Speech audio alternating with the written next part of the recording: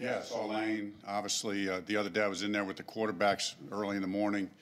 Lane kind of walked in to say hello to the quarterbacks, and it was a good sight. And they were happy to see him as well. How did it look? Looked great. You could feel, I know it sounds corny, but you could feel the energy. You could feel it bottled up. You could sense it, ready to go. You had Isaac played at right tackle. How did he look? Isaac looked really good, really good. I mean, I think at this point, you know, there's been some ups and downs to the season, certainly a few more downs than we wanted, but one of the real positives is all of our draft picks have really, I think, looked good, played well, have continued to get better, and show a lot of promise going forward. Two young O-linemen. Excuse me? Practice and who plays left guard? You know, we'll rotate guys through, and then coach will ultimately make that decision. I know that one of the reasons that you drafted Isaac was because he's so versatile, but what is his best position? You know, I think, yeah, he is versatile, but extremely athletic. He looked natural out there at right tackle, but I think, you know, originally we had drafted him to play guard in the short term. What does that give you to have Big V and Isaac moving forward, to have two young guys like that that you know you can build around with an O-line? It gives us a lot. It gives us versatility, gives us depth, gives us options, you know, with those guys. And like I said, Isaac can play tackle, he can play guard, and he can play center. I mean, these guys, and Stout and Eugene do a great job of cross-training them all, and they really feed off of each other. So they're getting better all the time. How important is Lane, these next two games for Lane, going into the next year, into the future as a leader on this offensive line? It's been 2 out of 3 years that he hasn't been here for bad reasons, but he's got to go forward this. How important is these last 2 games for that?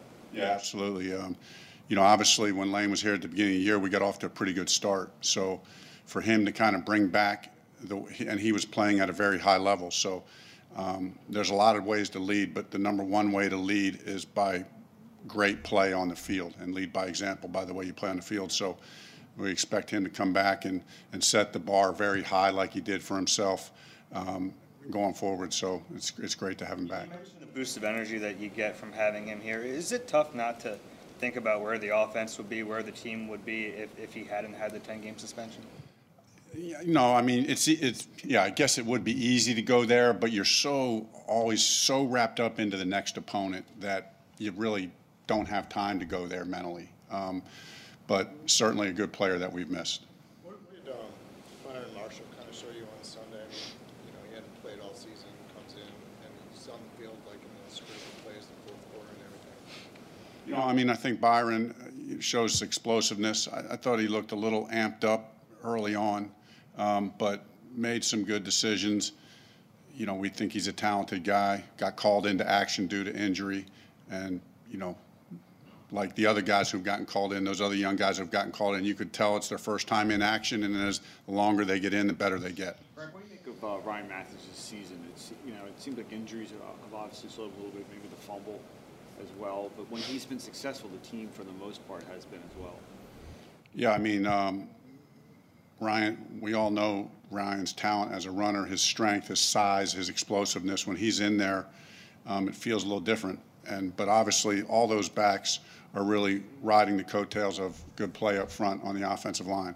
But Ryan does add a dimension of physicality back there, and he's done a good job. And certainly, there's been a correlation when he's humming. It's been good. You guys lead the league in time of possession right now. Yet you haven't scored more than 2 offensive touchdowns in a game since Pittsburgh in Week 3. Is it all about the red zone? And if it is, I mean, what do you see as the major problem down there right now?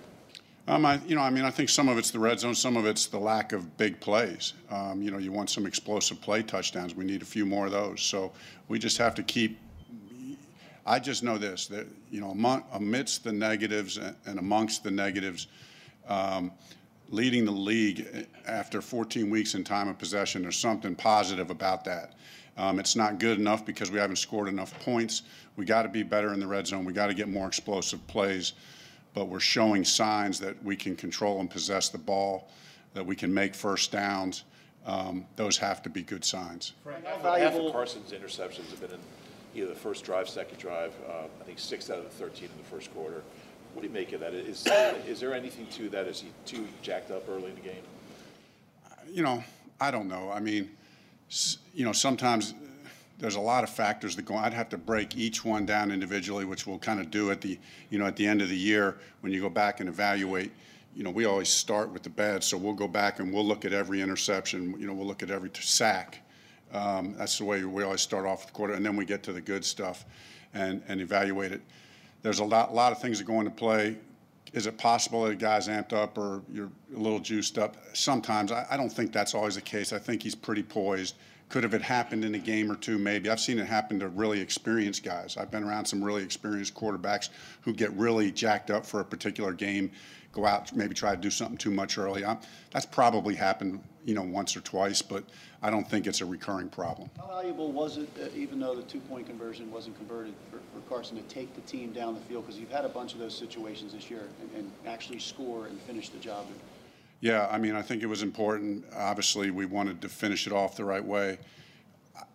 I think everybody, I don't know, I think everybody on that sidelines, there was no doubt in our mind we were scoring on that play. I thought this was the moment. You know, I think we've all been thinking, and you've seen it. I mean, we talk a lot about incremental growth and getting, and you know, I'm certainly not journaling his progress in that sense, but you could feel it each time we get that situation. We're getting a little bit further. Now we go in and we're standing on, this is it. We're making this play. This is the one. This is gonna, and there were a lot of good signs down the stretch, but those good signs need to finish with a touchdown that wins, or a two-point conversion that wins the game. In 14+ weeks here, what have you learned about Doug Peterson as a coach during the week and as a coach on game days?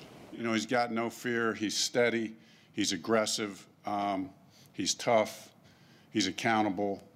Fun to be with. You know, he's open-minded. He's very confident in what he knows and what he believes in, and he knows what he believes in. But, you know, he's hired a good staff, I believe, and he takes good input from everybody on the staff, and he's fun to work with. Frank, you guys put up 400-something yards against the Giants last time you played them. What's different? What has become different about that defense in the weeks since then? They've obviously gone that way, and you guys have gone this way. Their defense is playing really well. They're getting after the passer, you know, rushing passer very well. They have two really good corners, obviously a good safety, you know, good secondary. They have good personnel on their defense, and it just seems like they're hitting their stride defensively. You know, we know Spags is a very good coordinator, so they're playing with a lot of momentum right now and playing at a high level. Really good in the red zone, really good on third down, pretty good against the run, so be a good challenge for us. The lack of big plays. With those lack of big plays, I know when you were hired, Doug said that's kind of what you brought, was that the downfield passing attack. Why do you think that hasn't been able to kind of take hold this year? You know, I mean, I just think you just got to keep working at it. I mean, there's no magical answer. We believe in our players. We believe we got a quarterback who's a big play quarterback. He likes to throw the ball down the field.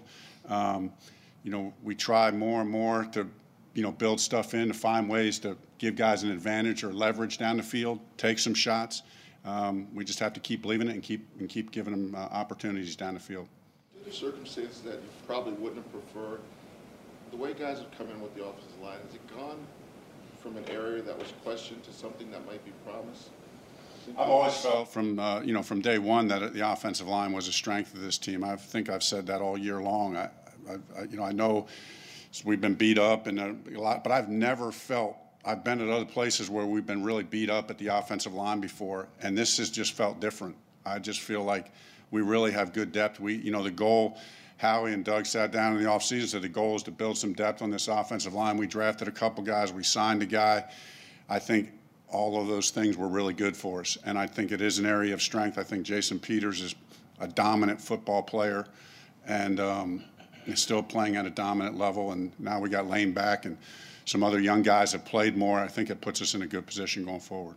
What was your thought process behind not having Paul Turner active this week? You know, every week, you know, there's certain things, plays that we had in. You know, we had couple things in for, you know, a couple things in last week for Bryce that I don't want to get into. That, you know, some of them we got to, some we didn't get to. That's just a week-to-week decision. Some of the Ravens players said they weren't prepared for the rushing attack that you guys presented, but it seemed like you still had a lot of the same wide zone concepts. You just stuck to it more. Was there anything different that you guys did that this past week against the Ravens to find that success? You know, it just came down to execution, physical. You know, I think the offensive line's been playing well all year. There's been no quit in them. You know, and in the run game, we had some success early, and that just everybody feeds off. I know as a play caller, you feed off that when you can get some success early in the run game. They felt it, and you know they're calling for it on the sideline. And you know, I just think the mental challenge of going up against the #1 defense, that was always a good thing. And I think Jason Peters really led the way with the way he played. His physical nature really helped lead the way in that game running the football. Thanks, Frank.